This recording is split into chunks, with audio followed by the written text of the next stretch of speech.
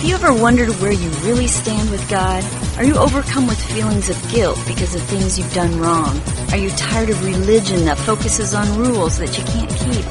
Have we got good news for you? It's time to listen in on some casual conversation with Mike Kapler and Joel Brueseke and discover what true freedom is all about.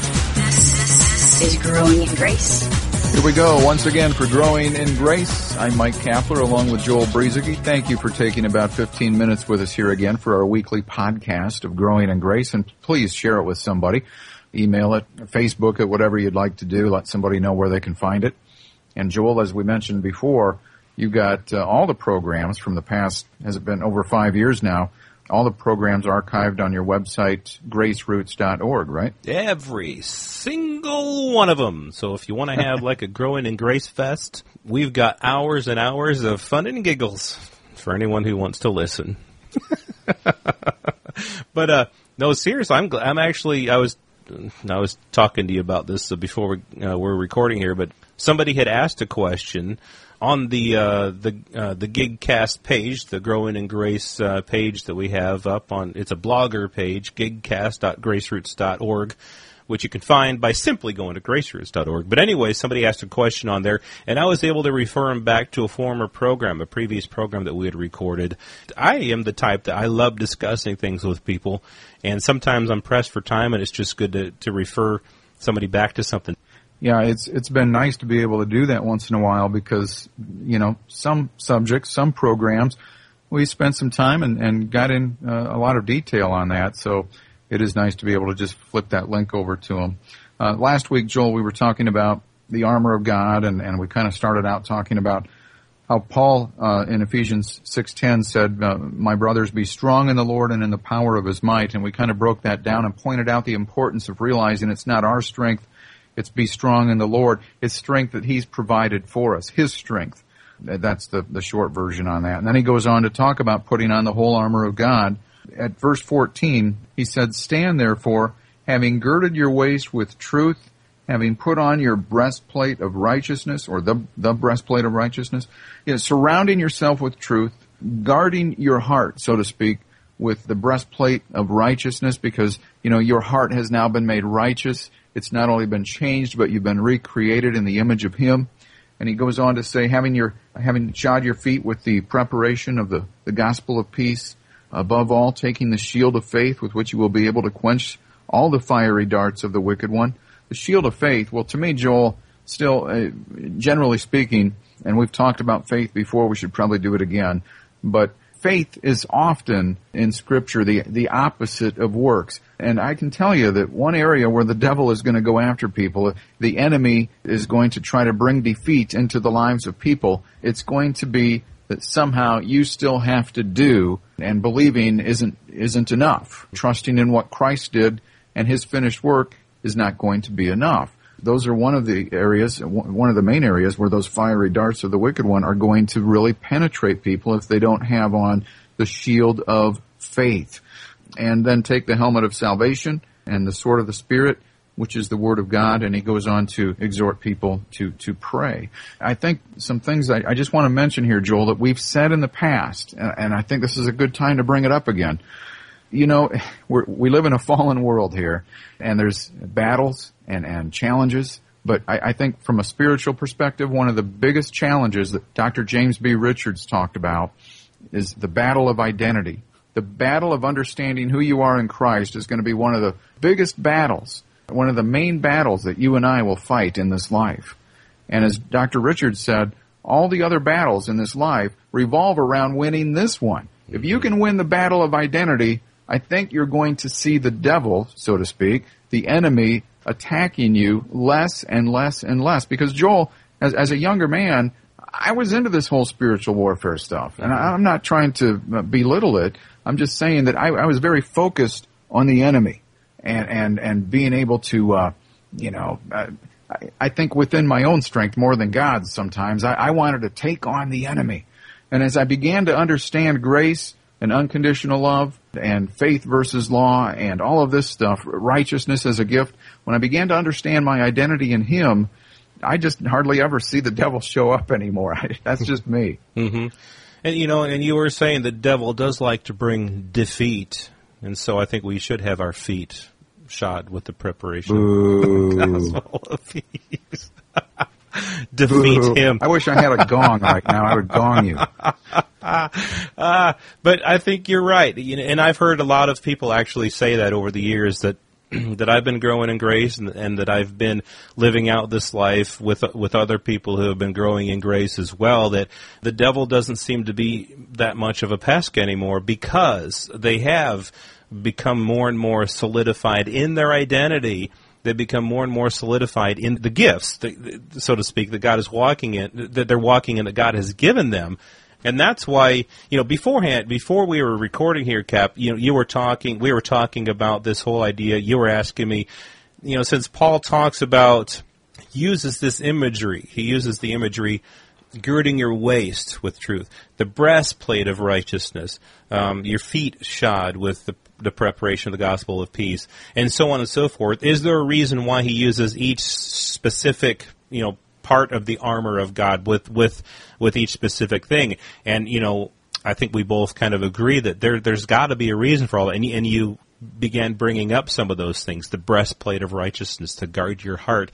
And one thing that I did that actually helped me to kind of understand some of the things that Paul is talking about here was, before understanding what each little bit of armor has to do with, I actually stripped away in my mind the imagery, and this is just a temporary thing. Maybe I'll just name the 7 things that Paul talks about here. If you strip away the imagery of the armor, he's talking about truth, righteousness, the gospel of peace, faith, salvation, the word of God, and prayer. Those are the 7 things that he's talking about in this passage. And I got to thinking about this, that each and every single one of these things are a gift. It's a gift that we walk in. It's not something that we muster up in and of ourselves.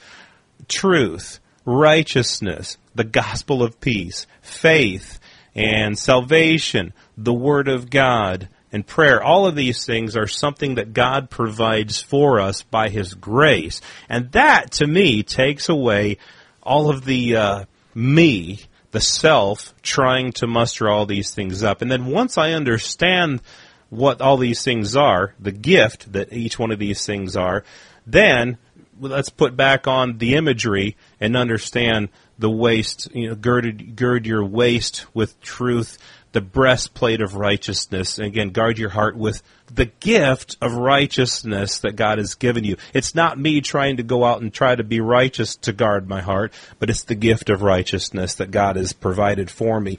I'm having my feet shod with the preparation of the gospel of peace.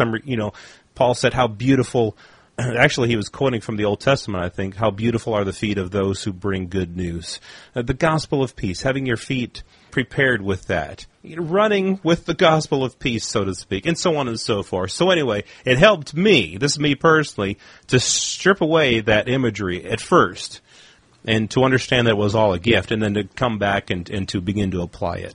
Well, and something kind of interesting that we talked about last week, Joel, when we were talking about being strong in the Lord, and that as we looked at that word in the Greek, it implied that strength has been provided to us already. It's not something that we conjure up like we would when we were lifting weights physically. This is something that's been given to us. We've been supplied with it.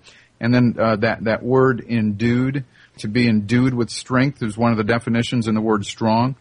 There's another secondary definition for that word endue, and it's not used as often, but it means to put on a piece of clothing. As he gets ready to talk about being strong in the Lord and putting on the whole armor of God, it's as if God has dressed us with these qualities that you were just talking about: truth, righteousness, the gospel of peace, faith, the word of God, salvation, and prayer. All these things are a part of who we are now. We've been provided with this. And even the word stand implies, where it says stand therefore, it implies to be set in place. If you look at some of the definitions in the Greek, as if, instead of, if I were to get up from this chair right now, I would be standing, but it's almost as if God placed me to stand. And that's why we wanted last week to point out the importance of of this before we started talking about the armor, and I think it's becoming even more obvious to me now as we discuss this, is that God has provided us with this already, and it's a part of who we are.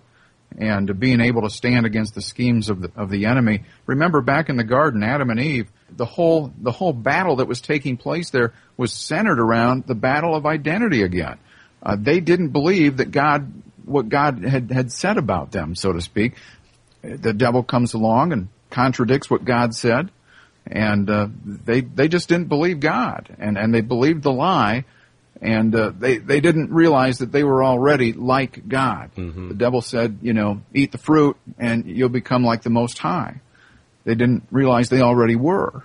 They had the very nature of God. And so that is much of the battle that we fight today, and why we should be aware that the whole armor of God is an important part of that. Yeah, and I think, one thing I thought that occurred to me as you were talking there, the whole idea of put on the whole armor of God, it's something that we already have, but it's something that we can choose at any given moment to not walk in it. I mean, we can choose to walk by the flesh any time that we want to, and I think a good exhortation here is to, hey, quit walking according to the flesh, quit trying to do all this stuff all by yourself.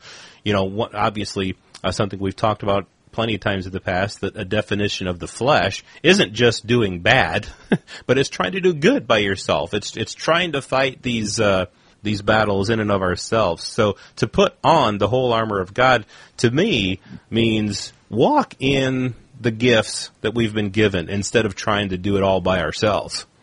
Well, and that's a good point, because Paul said in Romans chapter 13, let us walk honestly as in the day, not in rioting and drunkenness, chambering and wantonness, not in strife and envy, but put on the Lord Jesus Christ. I think that's an interesting phrase. Before that, Joel, he mentioned the armor of light. Let us therefore cast off the works of darkness and let us put on the armor of light. And then a couple verses later he says, put on the Lord Jesus Christ and make not provision for the flesh to fulfill its lusts. And you and I know that there's nothing that I can do to put on Christ other than to believe. So Christ is already mine. He's not only on me, as we were talking about with the armor, putting on the armor, He's in me because my nature has been changed to one of righteousness like His, not by anything that I've done, just by simply believing in His finished work. Yeah, well, His finished work is definitely what we trust in. And I know, Cap, I know that one thing that probably, I'm sure you would have said at one point in your Christian life, and something I said as well, is that I'm just striving, I'm just trying to be more like Jesus. I just gotta be more like Jesus. I guess I can speak for both of us that we don't see things that way anymore. We're not trying. We gave up trying to be like Jesus. Find out what we're talking about when we say that. What do we mean? We're not trying to be like Jesus. We'll talk about that next week right here on Growing in Grace. This has been Growing in Grace with Mike Kapler and Joel Brieseke, heard online through various internet sources around the world each week. To access hundreds of past programs, visit graceroots.org. Share it with a friend and listen again next week for more Growing in Grace.